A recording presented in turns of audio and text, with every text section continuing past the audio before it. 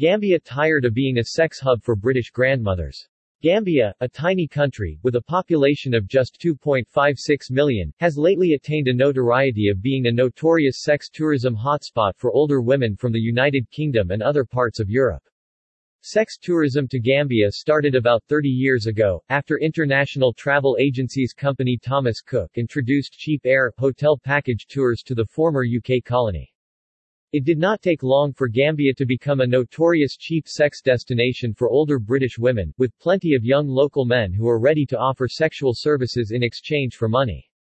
Many young Gambian males join the sex trade because, while the country offers very few jobs with very low wages, just a few days with an elderly European woman can net over $200, the equivalent of a month's earnings in Gambia.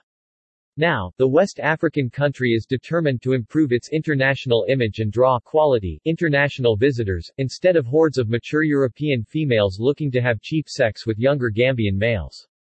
Gambian government officials are planning to target higher-end tourists and millennials by promoting ecotourism to get away from the country's sordid reputation. According to Gambian Minister for Tourism and Culture, Hamet Bah, with over 300 different species of tropical birds in the country, Gambia wants to shift the focus away from nightlife and towards nature.